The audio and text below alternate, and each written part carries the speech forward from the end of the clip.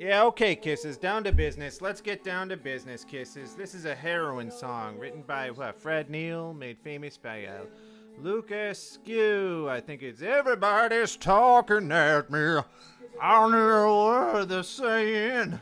Negative energy, everybody. It's the Healing Club, starting out with negative energy. Nothing good. Nobody likes me. My name is Bob Morrissey. Spill the beans, Bob.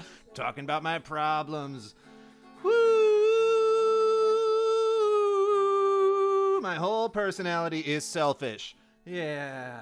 Reflections upon a vanished self.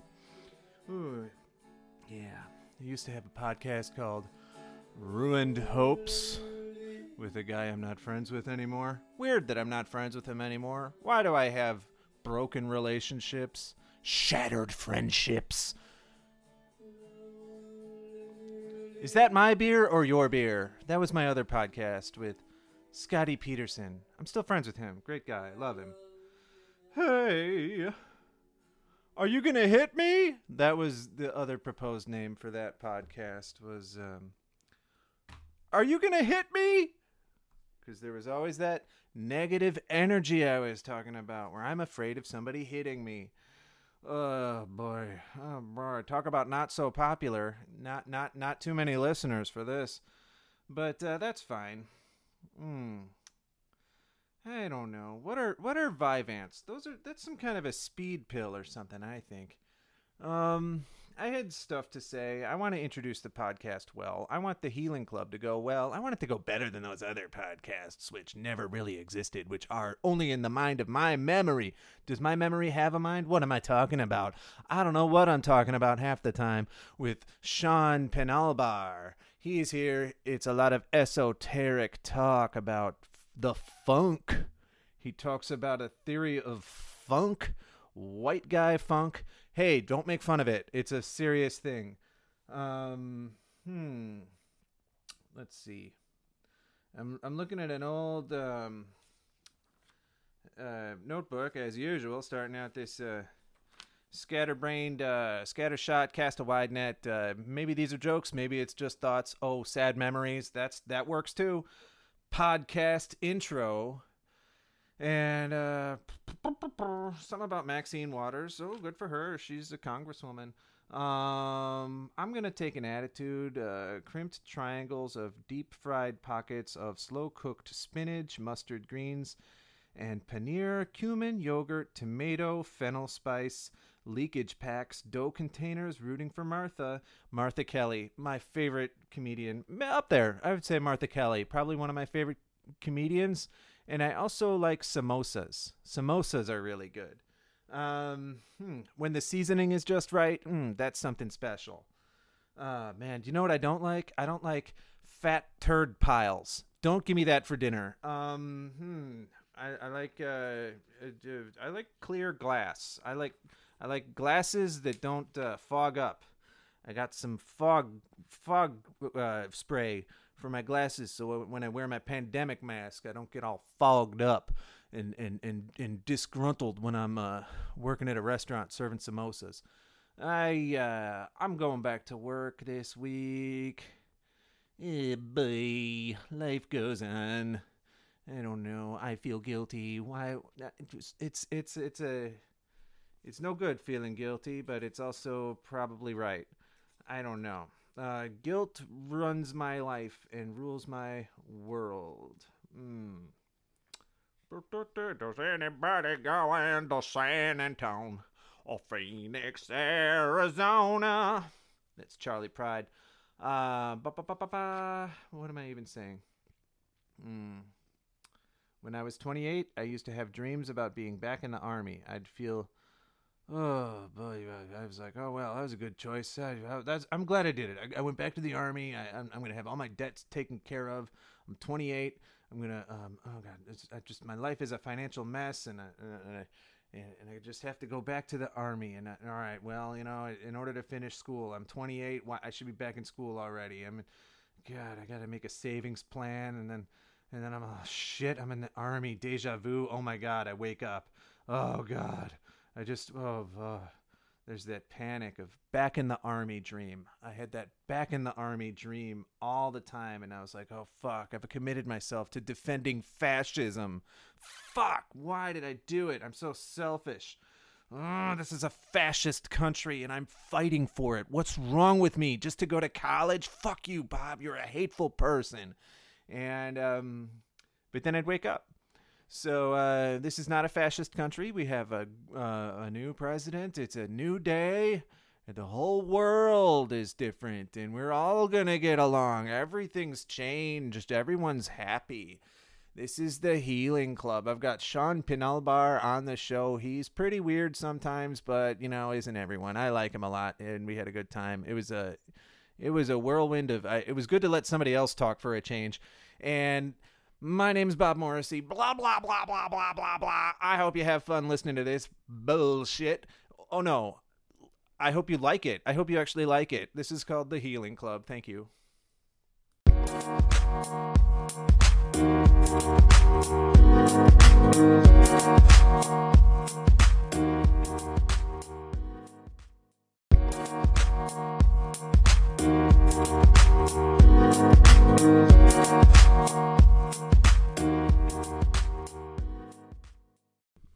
There's not much editing. It's just kind of how I start talking is just whatever. Sean Penalbar here. That's me. Yeah, he's here. Guest on the unfortunately titled and ridiculously named and absurdly simpish Healing Club podcast, which I don't know, episode 41 or something now. It's up not there. It's not going away. So you were asking what I thought of the podcast. I guess you know, you've been listening to it?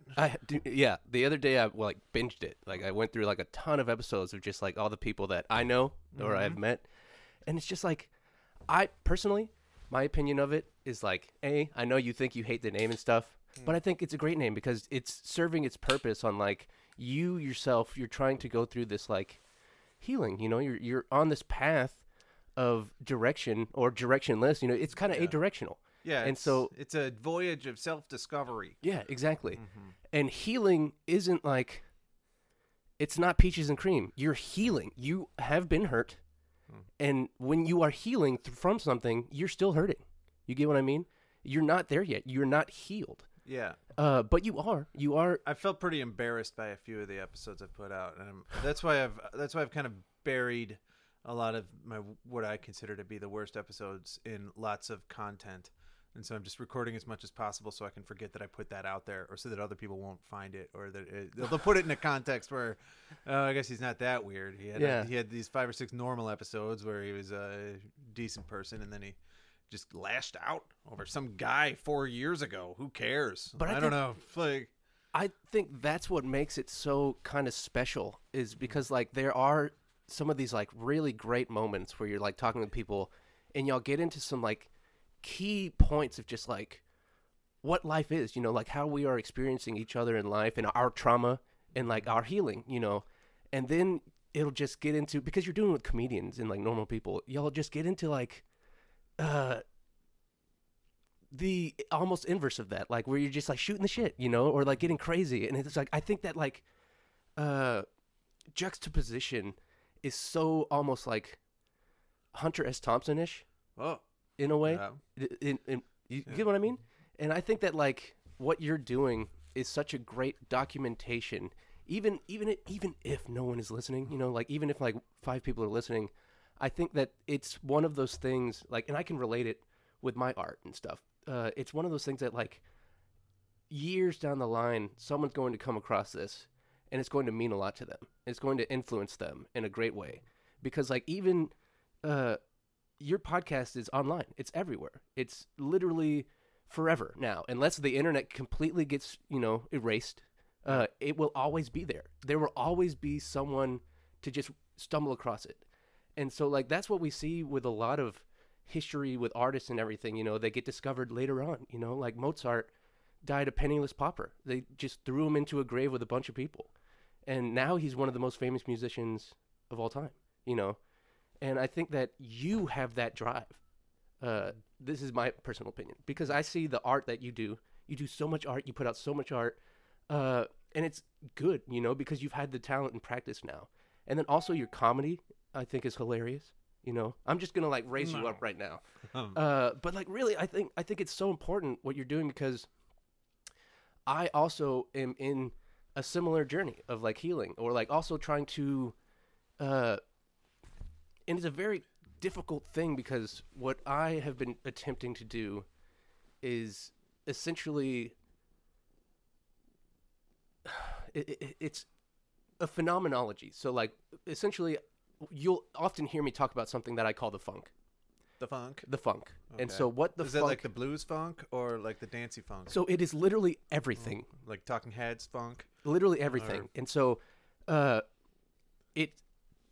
what life is, if you break down us into atoms and energy, that is the funk. And it goes beyond that. It keeps diving down into everything. All of time, all of history, that is the funk. That is what we're made of. And that is what everything is made of, and everything is influenced by it, and we are it, if we as humans currently in time are essentially evolutions of this funk, and now we're appendages, as if we were fingers or octopus tentacles, but we're intelligent. We have intelligence and sentience. And so we are feeding back to the funk, and the funk provides for us because we're within it, and we're helping it learn itself, because it may or may not know what it is. But if, as Einstein proved, time is an illusion, and so the past is happening during the present, and the past is essentially leading to the present in the future.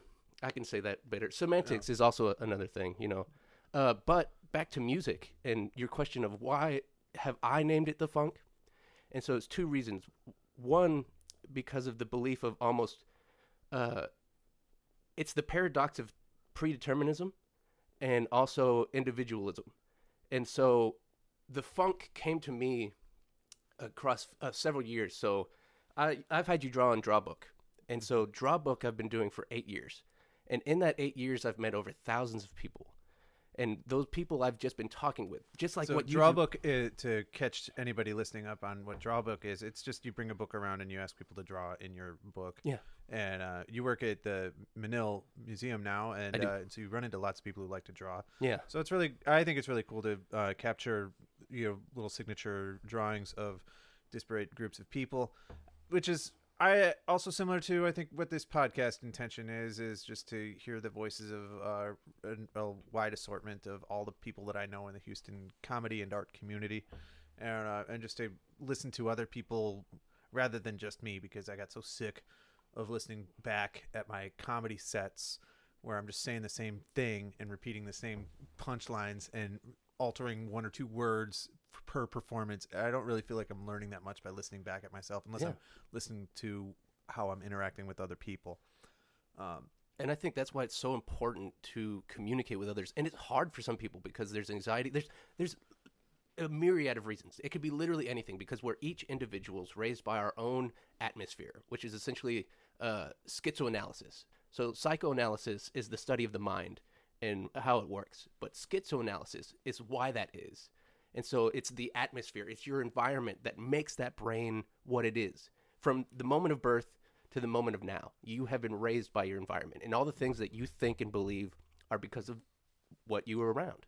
Yeah, there are special things about the human problems of the current era, because we are organisms that are first showed up on the savanna plains of Africa or whatever 2 or 3 million years ago. I'm not really sure the exact date. Yeah, but we are biologically adapted to live a certain kind of nomadic life that just doesn't exist anymore. And all of the the industrial revolution and all the technological changes that we take for granted in life in this current world is foreign to our lizard brains. Mm-hmm. And we don't really know how to live the way that we think we are living. And it is and it isn't, because what I am observedly, and this is again my own postulations based off of what my environment has taught me, that we, just as you're saying, we have these instincts, because we are these organisms in the species that was meant to evolve in a certain way. But now we're at this point in time with 2021. And so our species is mixing with our environment, with technology and everything, which has only been around. Let's use the internet, for example. It's only been around for like 20, 30 years. And so we're still in that instance of like dealing with it, making all these rules and laws, and we're seeing how it's manipulating us and stuff. Just as if you look at with like race and stuff, like all the issues that we're facing now with. I think race was a cultural construct which was first kind of invented in the 1400s or something. Or even further than that, because slavery and servants have been around for hundreds of thousands of years, or as long as history is. Race-based white supremacy was a thing that was kind of invented in, when the Americas were colonized, so that you could, tell the slaves apart easily by the color of their skin. And so only within the last 70, 80 years are we actually addressing those issues. Are the people who have been wronged actually getting the right to speak? And we're still in that divide. And so we're going to be facing that within the next, even more 70 more years. We're still within it. And so tangent back to the funk. Musically, when you were saying that, it's like, listening to music and stuff, you can feel it. And so, when you're listening to like just a song that really gets you, and you kind of just feel it, and you're just like, it makes you like move your body or nod your head. You just like Philip Glass. Yeah. I'm kidding. Or no, literally any music. But Philip Glass does, it's very beautiful music, but I would relate this feeling more with so Philip Glass would give me something called frisson, where you get like goosebumps all over your body when you hear that a certain sound or movement. But the funk is essentially like when you are really into a song, and it's like you're like driving your car, singing out loud, nodding to it, and you feel this like tingle all over your body, kind of up here too. And you might even be experiencing it right now. I was just listening to the Jackson Sisters, I Believe in Miracles song. That was a song that I was listening to when you walked into the apartment here. And that was a little funky. So that bleeds into, I think that everything happens for a reason. And if you learn to study these patterns in life, like that song could essentially have been telling you something or preparing you for this moment right now. Like literally that song could have been playing to basically feed you information to prepare you for what we're talking about. And so there's often these relations to things that we don't really look for, but are there. And that is the funk, essentially, my postulation. So you don't understand why you're drawn to certain songs or why something makes you feel a certain way, but do you feel like you have control over whether you're going to listen to something? Is there free will involved in whether you put something on a playlist? So I think it's both. Yeah. I think that it essentially you are choosing what you want to do, and now that I and many physicists and other philosophers are proposing these informations, and now that we have the internet and libraries and are able to share this information with thinkers like yourself and anyone listening, now it's like a level of paradoxical. We're aware that there's this predeterminism. So like essentially the future is already happening. It's already just going on, and we right now are the ones causing it to happen. And so it's already been predetermined. Like literally, if you look at the stars in the sky, it was always going to work out the way it did. There was nothing you could have done to get the guy to love you. It goes both ways, but there are and stuff. It's just not the reality that you exist within. And so it's like having to deal with that. And what do you decide to do with every single moment? Essentially, you are this kind of like God, but within this world that you don't have godlike powers yet. Because, I mean, if we amplify... Until you meld with the collective consciousness, then you become God when you're not yourself anymore, when you don't have a personal identity. Because essentially, like, we're humans no now. God, there's just us. That is very possible.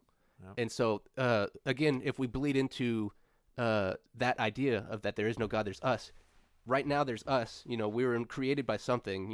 If you go back 13.8 billion years to the Big Bang, we're all...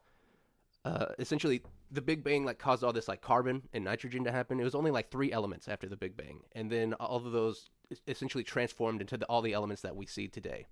And so all of the periodic table is what creates us and everything in the cosmos. And so if you amplify that by 13.8 billion years again, down the line, then essentially if humans keep evolving and expanding, then yes, who's to say that we don't just become God and that we aren't able to use the molecules and atoms and quote unquote the funk to basically look back at this moment. Like it is very, very possible that we could be, not you and I, but essentially these beings in the future, or even not even humans, like in another cosmos, doing it right now that we're just not connected with, could just be watching us through literally the molecular atoms around our air, because energy never. And there are dimensions you might not even realize. 100%. The multiverse. And so that's where it comes off into the level of predeterminism versus individualism. Every action and decision is made. It's just the one that you're experiencing is your reality. And that's your multiverse. But when you look at other people, like terrible people like Hitler or somebody, are you like, well, it was all predetermined and he's not responsible for the shitty things that he did? No, he 100% is, But that's where it comes in the predeterminism, that suffering has to happen for growth. If you remove suffering, then there is no love or anything. You don't know what life is like to not suffer. So there's no other balance. And so, like, if there's no suffering, then there's no joy, because you would just be in this eternal, like, we don't have the word for it, because there's not this state of that, And so suffering sucks. It's terrible. And humans do it to each other.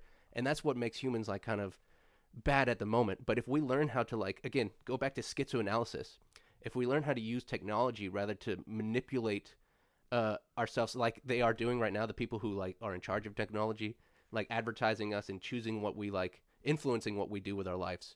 If we use that in a better way to basically like be able to, if we see that there is trauma in people's lives or that they're not doing well, and like let's relate you and I, for instance. We have our own fears and doubts and stuff with life and insecurities and stuff. Like, it's like, what if I lose my job? I won't be stable. And so it just causes all this stress and trauma. And there's ways to fix that we can literally help each other.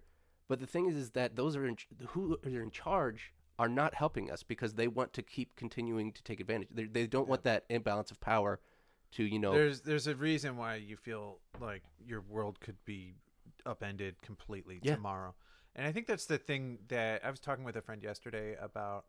The main cause of mental illness in people is probably the fear that tomorrow is not going to be the same as today, that you're not going to be able to predict the future at all by, your experience of today. And that's what I think makes people crazy in our society, is things change so quickly and outpace all of, our day-to-day life is just, we're not adapted to it, as I was saying earlier. But, oh God, somebody's calling me. I can't talk. Sorry, I can't talk right now. I'm gonna turn my phone off. Yeah, I'm gonna do the same. But yeah, we're just in that transition, and we don't know how long it's going to take because there's always going to be that yin and yang of like good versus evil kind of thing. And again, good and evil are perceptive because if you eliminate humans, there is no good or evil. Like an asteroid smashing into the planet and destroying everything, that's not good or evil. It's just something that happens. You get what I mean? And so what we're doing as a human species is labeling the semantics of like, oh, this is good or this is evil, you shouldn't do these things or you should do these things. But again, it's still prospectively like these people with mental issues or anything, because it could even be like not just nature or nurture kind of thing. It could literally be just a chemical imbalance that like causes these people to do things that, aren't quote unquote good for humanity. And so, but now that we have technology, we could absolutely start attempting to go in and, like CRISPR, essentially, where they're like changing the DNA of like children. So like babies are born with blue eyes or, like blonde hair. Wait, that's happening? Yeah, 100%. Oh, you can I don't keep track of stuff that's happening in our world. I'm just more focused on the things I'm pissed off about. Yeah, and I'm only focused on my problems or what did Greg do? Those in charge want that to kind of be a distraction. Yeah. They want you to be more focused on like your day-to-day, like I have to survive, But if we literally banded together and like did stuff, we could go further. But it's just so divided. It's Why so is hard. Cooperation so difficult? I think that's the problem. Like in this society, in the United States, it's just so hard to get everybody to cooperate. It's COVID has been like the world's most difficult group project of like everybody try to wear a mask, Yeah. everybody try to abide by the normal rules. Nobody's doing it. Nobody's acting like it's a real pandemic. Because, I mean, we're still a year in, and there are still people who just, like, come into the museum that I see every day, and it's just, like, they either have to borrow a mask, they don't know how to use a mask, and it's a year in. And I suffer. I've hated this whole year just because of the glasses issue. Jesus Christ, dude, I wear glasses. It sucks. It sucks. Like, I'm getting contacts tomorrow, but so that I can go back to work. I hope that wasn't my job saying I'm supposed to be there right now. And I was like, "Fuck you, not answering." Yeah, well, I'll see. I'll see tomorrow. But I think I'm supposed to be there on Wednesday, but it's somebody from my job who's calling. But she calls a lot about a lot of stuff, so I don't know. We'll but call I'm her pretty back in. sure it was Wednesday. It was the day I was supposed to go back. That's good. But now I'm sitting here completely insecure that I'm going to get fired. Oh, see, and isn't that a feeling that causes trauma? Because it's like we don't know. Like, if we make one mistake, our employers, and especially in Texas, because Texas is an at-will state, and so it's like they can fire you for anything. It doesn't matter. And so it's like we have that fear every day. We wake up and it's just like, man, I could like trip and fall down the stairs, and then I can't go into work. And then my job's just like, oh, sorry, we gotta move on, go somewhere. And it's not going to be exactly that, but it's going to be, something along the lines of, like, anything could happen. Like, let's say you get COVID. Like, here's something that the past few weeks have really made me think of. Like, if you get COVID and have to quarantine, and you don't have, like, a family or friends to take care of you, you can't leave the house because they're forcing you to quarantine. And there's even, I think, some places where it's like, if you go out and you're positive, you can get arrested or like a ticket or fined, In the United States? Really? I could be I know that's the way it is in like Australia. Yeah. So it could not be here. So don't quote me on that completely. But still, the level of that, like, say you have to quarantine for 2 weeks now, so you can't work. And so there are some jobs, that could just be like, we're going to move on. You come back and, like, let's say you have health issues now. Like, COVID causes you to, like, you can't walk as fast, or it causes you to get out of breath, like, really easily, because it destroys, like, your kind of insides in a way. And so say you quarantine successfully for 2 weeks. If you quarantine successfully, like, if you have someone to bring you food, and everything, because that's another expenditure. And so you're not working for those 2 weeks. So many people just have no one. Yeah, exactly. So what worries me as an empath is, like, how are these people? Like, how are they surviving? Like, what are we doing, as a society? Not as each of us, but still, yes, each of us. But what is society doing about this? And it seems that America is just, like, throwing us to the dogs, essentially. Yeah. I'm reading this book, or the last few days I've been reading a book that I'm really enjoying. He's one of my favorite novelists, Russell Banks. I'm closing up toward the end this Lost Memory of Skin novel, and it is so harrowing and dark, and it's about a kid who well, I'll spoil the surprise. No, you were talking about it in Megan Good. He was like a sexual abuser. Yeah, what he did was he was 21 years old, kicked out of the army for distributing pornography to other soldiers, and which I don't know if that element of the book is very believable, but whatever. And he's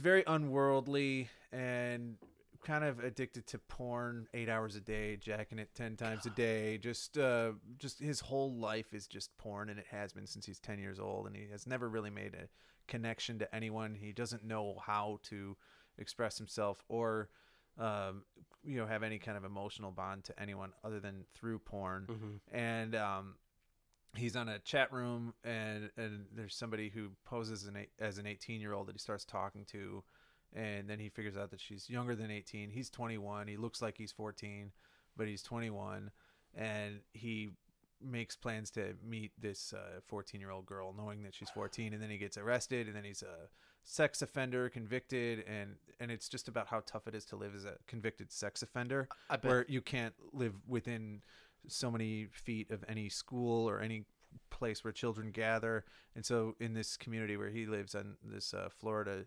area, like, there's only one place where he can go, and then the cops are constantly raiding his like, he's homeless, living in a tent, and then he gets, like, harassed and moved around by police, and his when you think it's just unimaginable how terrible life can get, and how alone a single person can be, and then his makeshift life of just, it's sort of like a Huck Finn story almost. It's supposed to like mirror Huck Finn, because through this horrible experience of living with an ankle bracelet on that he's responsible for keeping charged, and for 10 years, and like he's and being monitored, and being labeled, like it's really hard for him to work anywhere because people know what he's done, but the experience of going through all that, he finally develops a personality and a sense of agency, and a little bit of a talent for reading people and understanding the world around him, just even though it's nothing you would want to go through. Nobody, and it was something he brought upon himself by trying to fuck a 14-year-old girl. But it, like, let's say it's someone else, or like anyone who like does something bad, right? And like, let's go to any degree of level. This person has, either guilty or not. Now they're in jail or being punished or something like that.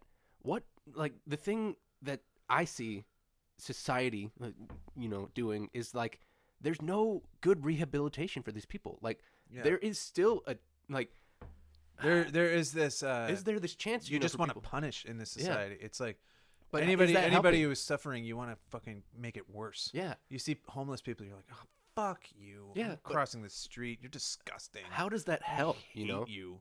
Yeah, I don't know. Like, no, I get it. It's these prejudices that we're all like kind of bred into us at this point. And so it's like, let's say like John Wayne Gacy or something like that. Like, they catch him, or oh man, no, who's that guy that kept escaping? Ted Bundy. Yeah, Ted Bundy. It's like he was such this like the way his brain worked, he's like, he could manipulate people to do these things. And so it's like, how do you actually do that? Like, are we as a society actually trying to learn to help people like this, or are we just like, putting them in jail and letting them, exist and try to figure it out for themselves, because they won't, and especially if we're treating them like prisoners and putting them in a cage, those issues, in my opinion, are only going to get worse, because isolation is terrible for anyone. Silence, or I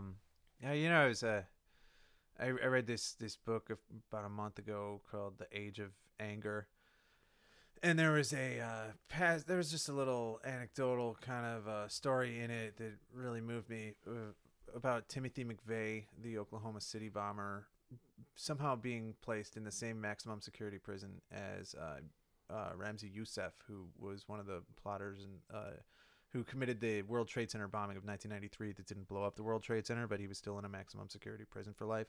And what are the odds that those two would be in cells next to each other, and they would be their only company for years? Yeah. And the two of them were like, they, never got to speak to each other face to face, but like through the wall they could talk. And neither one had ever met anyone with a personality so similar to himself. I bet they became like best friends. How crazy is that? That is insane. And I think that, again, But what if one of them was like, I'm not talking to you? Oh my for gosh. like years. Just this whole vendetta of like those two families that like fought each other. The Hatfields and McCoys. Oh, okay. But it's just them in prison, just like dividing the entire half. Yeah. But I mean, in that context, I'm like, I think it's kind of good that they were able to talk to each other, and that they were able to share. They're two hideous kind of people who like kill others, and they're but there's something good about them being able to talk to each other. Yeah. In a controlled environment. But some people would be like, no, like they should be like put in a cell, like locked off from everyone, like all of humanity and stuff. But it's like, does that really help? Because it's like, that's I mean, it also goes into like, like back in the day when like you did a crime, they would just murder you, and so it's like you're wiped out, you can't breed anymore. You can't breed any more criminals and stuff. And that puts fear into other people of like, oh man, I shouldn't, do these things or else I'm going to get slayed by the king. But then there's that level of fear that like causes you to fuck up, Yeah. It's just all these paradoxical things of just like how humans work. Do you like watching old movies and stuff? Yeah, I love. Have you ever seen an old movie called Senso? A Luchino Visconti movie with Farley Granger. It's this Italian film that's it's about a guy who seduces an older woman, and she kind of ruins her life trying to make his life better. And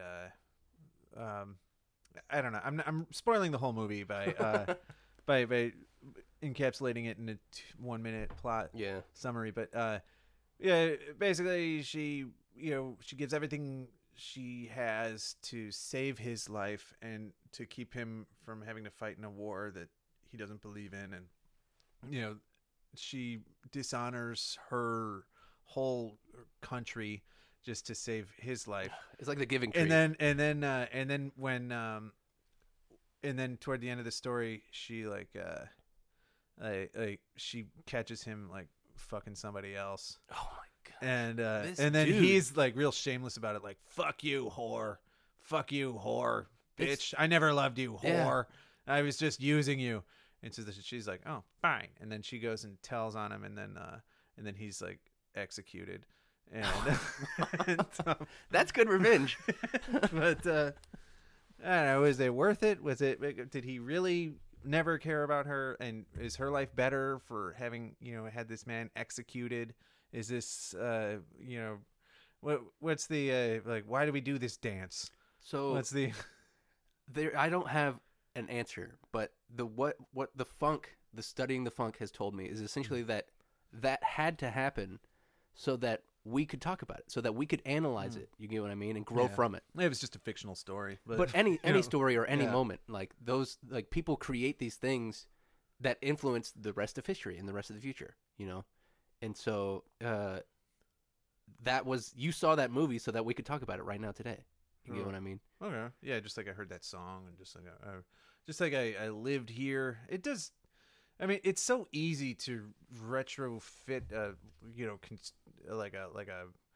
to look back on your life and then organize it in your head so it unfolds like a Victorian novel where each moment leads to the next action, and then, but I don't think that things are organized that way. I think everything is a little more chaotic, and you make sense out of what you're doing. I think it's absolutely 100% both, and I'll say that about everything, because like literally life is this paradox of just like anything and everything happening. Like there with quantum entanglement, essentially. So you have, let's say, a particle, right? Like one particle, and then you have another particle that's quantum entangled with this particle. Mm-hmm. And it could be literally on the opposite side of the universe, right? Whatever this first particle does, like let's say it turns positive, the other particle will inverse that. It'll become negative. So like it'll always be like that. And so depending on the observed state of reality, so like if you flip a coin, both happen, all happen. Like the coin lands on its side, the coin disappears. All of this happens. Just in our reality, we observe the coin either landing on heads or tails. Yeah. And so in the other reality, that's still supposedly happening. We're just not within it. So if I live in a reality in which I get exactly what I want just by thinking it and just by wanting it, is the sweetness of that desire satisfied only important to me as I'm feeling it because of all those other realities in which I'm denied and I suffer and I have to go through the angst of longing and not understanding and never having an answer? Or what do you think would be better? Like, let's say that you were in this like state of nirvana where everything's being like handed to you, and you never suffer any level of trauma.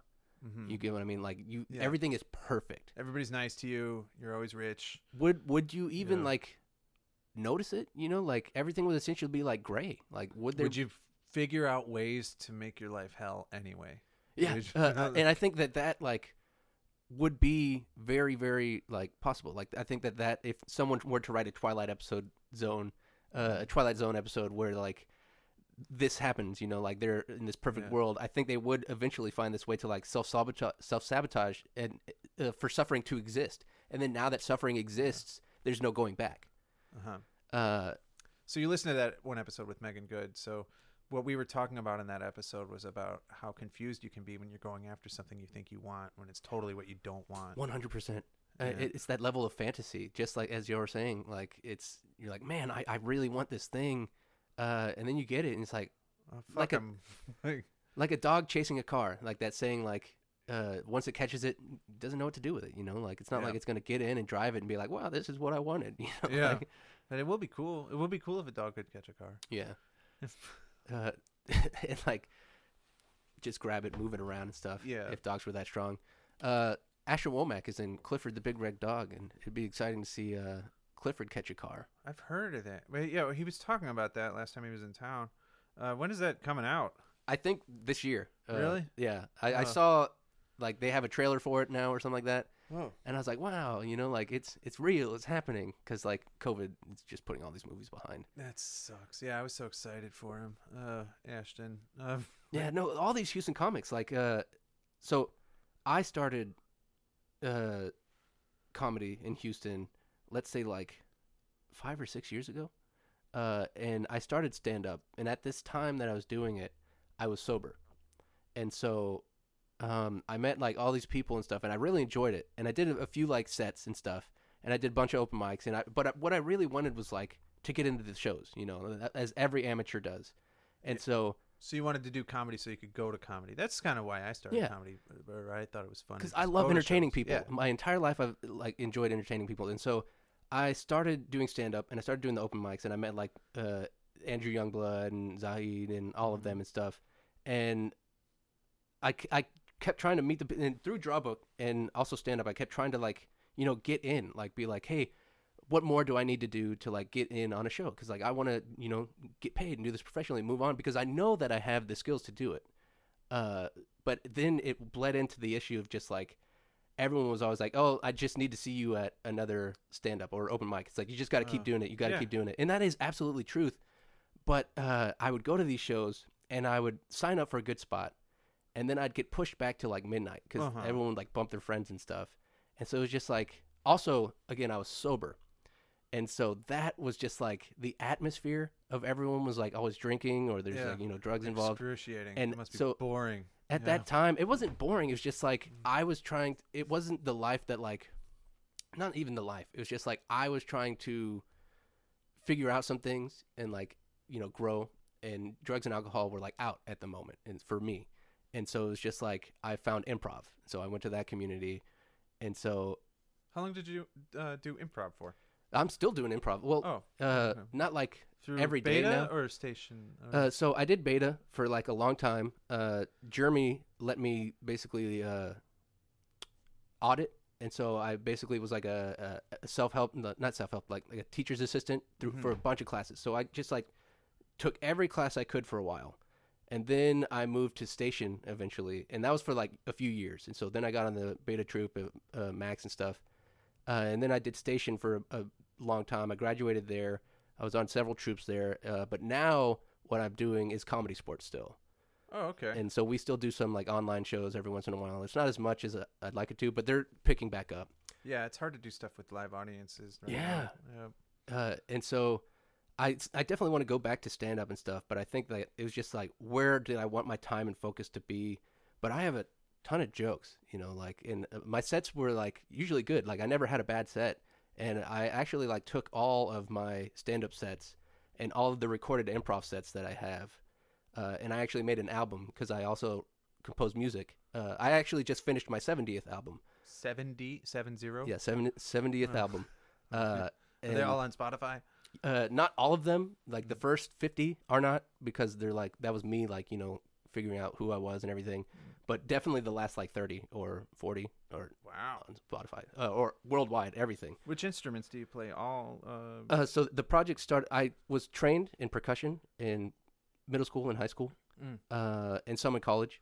But this project was originally minimalism of bass guitar and drums, and then it has since evolved into synthesizer and drums, but mostly all electronic. And it's not music that is you're going to find on the radio. What I'm trying to do as an artist is pioneer sound, like essentially like if aliens or something were to come through and like play us their music or something like that.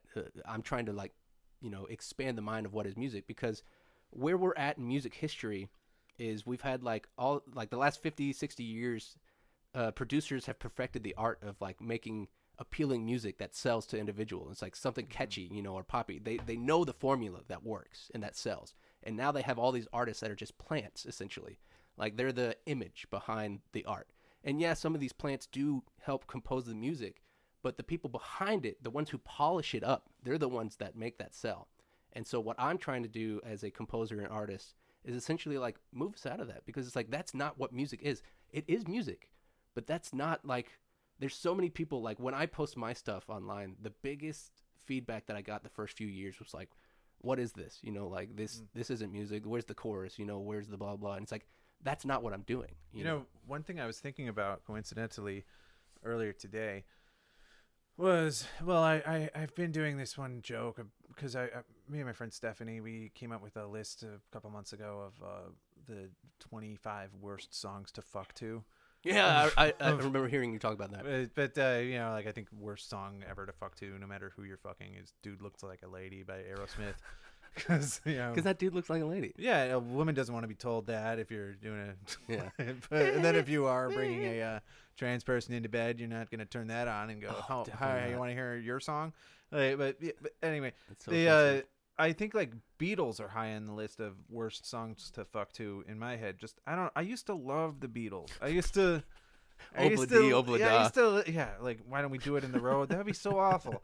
But and you're in the shower. Yeah. The Beatles are, you know, they're undeniably great, and they always have been. And I still love a lot of, you know, Paul McCartney solo Ram, or, you know, George Harrison, All Things Must Pass. I can listen to some certain albums still, but most of it is just oversaturated and bleached of all kind of meaning. But because of just so much repetition of and I think that's maybe just my age. I'm 41, and you've heard these songs many times. But there's also a thing where, like, I think the Beatles' vision turned out to be a total ripoff. This whole like feeling of love and safety, they basically, you know, all you need is love. Oh no, there's so much more you need than love. They're the ones who it's not gonna solve anything if you are still, you know, desperately poor, or anything, you know, like mentally unwell, you know, have PTSD. Yeah, they basically, the Beatles went to India and they learned all these principles and philosophies, and then they brought it back to America in the 50s, and they're the ones who popularized it. Like they brought the whole movement of like just yoga and all these things, you know, in like the 70s, because those things, just like, you know, they didn't have the internet or the TV to like see that this was going on in India unless you like went to India. And so they're the ones who, like, they're these famous people and they bring back these principles. But I do have a song, or a lot of my music would probably go on your playlist of songs, bad songs to fuck to. And back to the track that I was talking about that I used my stand-up sets and my improv sets, I basically removed all the dialogue and left all the laughter in spot. So it's just all like people laughing throughout this thing. And so it's basically like 15 shows layered onto each other, and then like the laughs use them for your music. Yeah, that's cool. And so the laughs are just coming out, and it's basically called laugh, and it's just like people laughing, and then also like the laughs are looping themselves. That would be a terrible thing to fuck to, because it's just 30 minutes of people laughing at you. Yeah, don't laugh at my dick. Don't laugh at my body. My right nipple is sensitive. Well, yeah. Laughing during sex can be pretty fun, but you know, usually it's more, I don't know, depending on what you're laughing at, I guess. Yeah, I had a nice hookup a couple months ago, where just some guy came over and we watched the Alfred Hitchcock movie Psycho. And, oh wow! And it was fun to just like sit around all day watching movies and making out and like watching Psycho. And Psycho is just, it's a great movie. It's fun to watch, but like some of the psychology is a little bit corny, and it was, you know, and it was only a one-day hookup. But I don't know what, you know, like, I wonder what that's like in that guy's head.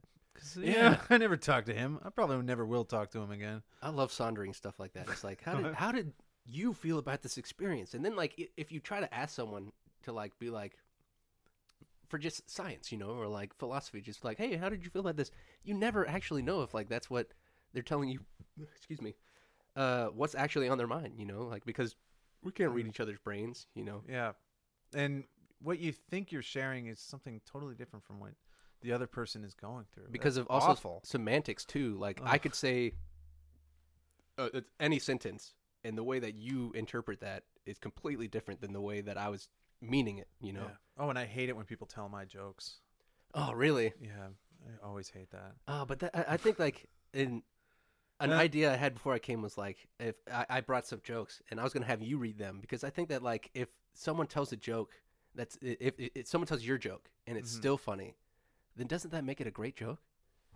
It could, in a way, you know, like because Yeah. that means that like someone can take this joke and and share it essentially. Yeah, but there's I was talking the other day with a friend, and I was saying that one of the when I started stand up, one of the most inspirational and eye-opening experiences I had watching live comedy was going to the Improv and getting in free, because I was doing comedy, so I got to Jealous. go to any comedy show for free at the time. I don't think they let comics do that No, anymore. not anymore. But I went to go see Richard Lewis, and I really loved seeing Richard Lewis live. I'd never really cared for him as a comedian because it was just the way that he controlled the crowd and the way that he reacted to the crowd's reaction. And then it just seemed like everybody was sharing his instincts.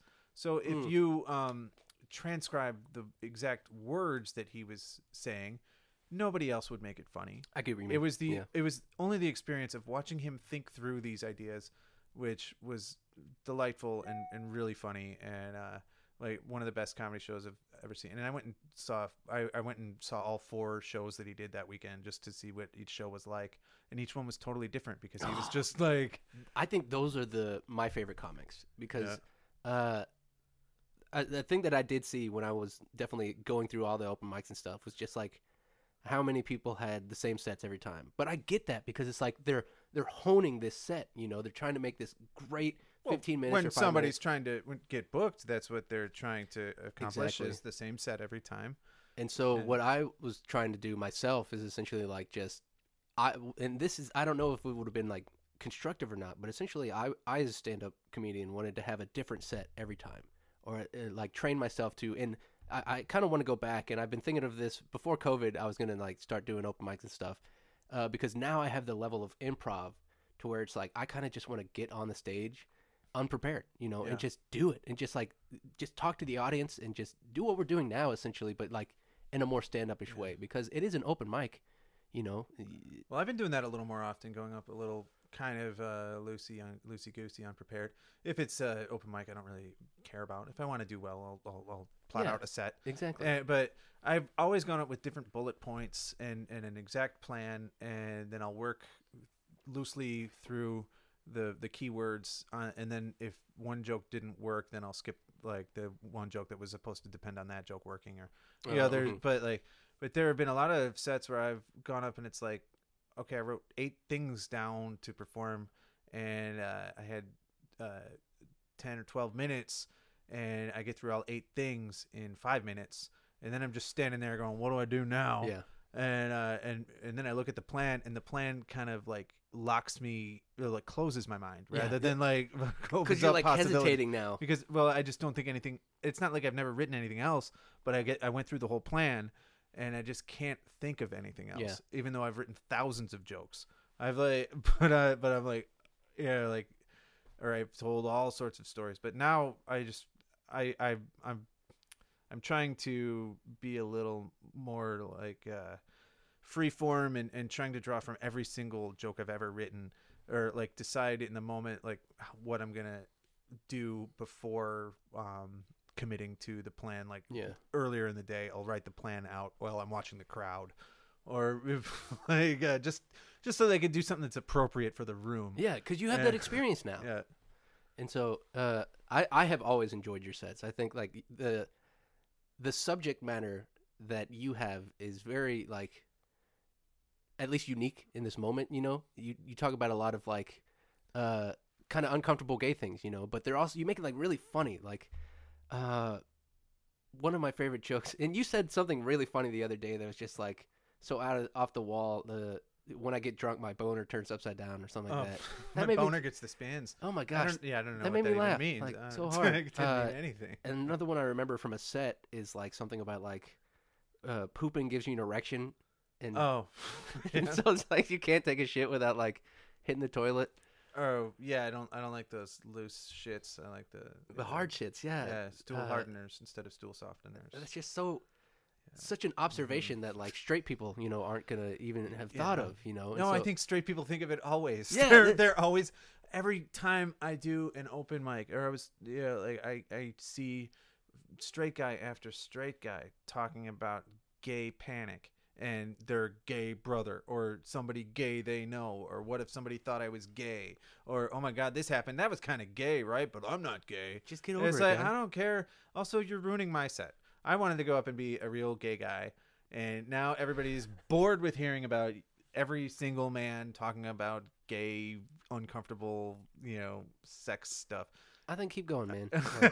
Keep doing it. Like it's very kind of like Andy Kaufman, like how he was able to like make people uncomfortable in the most hilarious way of just like, even if he just stood there in silence. Like I think that kind of stuff is so it's this inverse of just like when you're analyzing comedy and the greats and stuff. Like I think that when you see moments like that, and I think you do it too, because like I think that like your comedy is just so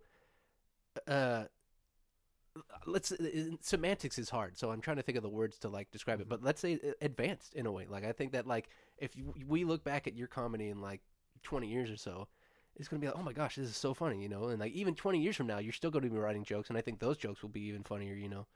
I'm hoping to maybe just talk about like food and driving, or just common cat stuff. comedy, kind of like benign universal things. I think like that, the more you do it, the more you're like, let's see if I can write as well as Jim Gaffigan writes about everyday normal things. Yeah. And because that matches with everyone, a broader audience. Yeah, and you can say it to children, or you can appeal to anyone who's like a thinking person, rather than like saying stuff that's gonna like shock everyone. I love shocking people. I love doing things that are scary for the audience. I don't know. Maybe Depends on maybe how I'm you a little do it. sadistic, but I think sometimes that plays out so well. Like it's almost funnier than like a regular joke. And I think that sometimes those like it depends on the level of shock humor, because there are some comics that like will do shock humor where it's just racism or sexism or something like that. Mm-hmm. But I think that your shock humor is more like you'll say something and then it's like the audience will sit on it for a second and then just be like, oh my gosh, like that is so funny. You know what I mean? It's the payoff that of just like it builds in. And you were talking about that with Tommy Drake on just like the level of clean comedy versus like of like he was saying like, well, when did you start watching comedy? When I was 9, when I was 10, and so why should I be afraid to speak to a 9 or a 10-year-old? Yeah. Why do I think they're different? That is so true.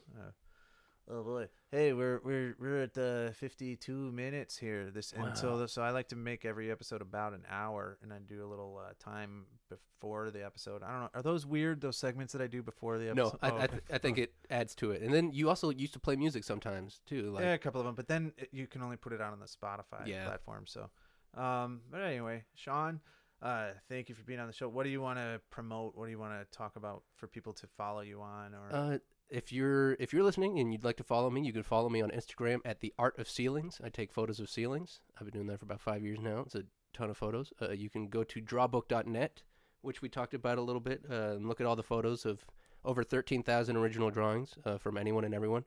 My music is at Hood Thunk. That's WHO''D space A space Thunk, THUNK ?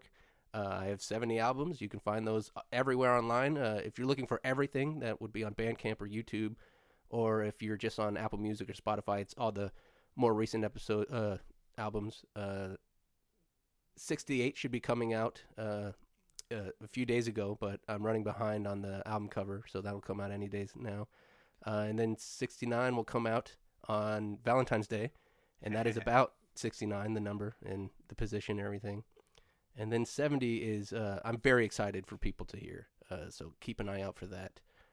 And then also, if you're interested in my writings on the funk and stuff, I have about a 200-page book right now that I've been writing, or a dissertation about all these ideas, and it's essentially a collection of of life, like kind of philosophy. Just like if anyone were like be like, how do I learn more about life? Then you could come to this book, and it will take you to different places and help teach you things that you may have never even like thought about. And so you can just find that link on my because it's free. I'm not going to sell these things unless I make a book about it. But I would love to hear anyone's thoughts about it, because that's what really helps this grow, is this feedback right here. and, It's communication and feedback, 100%. And then if you just want to run into Sean, go to the Manil collection. I'll be in some of the galleries. It's different every week, so you never know where you'll find me. Okay. Well, thanks for coming. Thanks, Bob. This was a really good one. Thank you.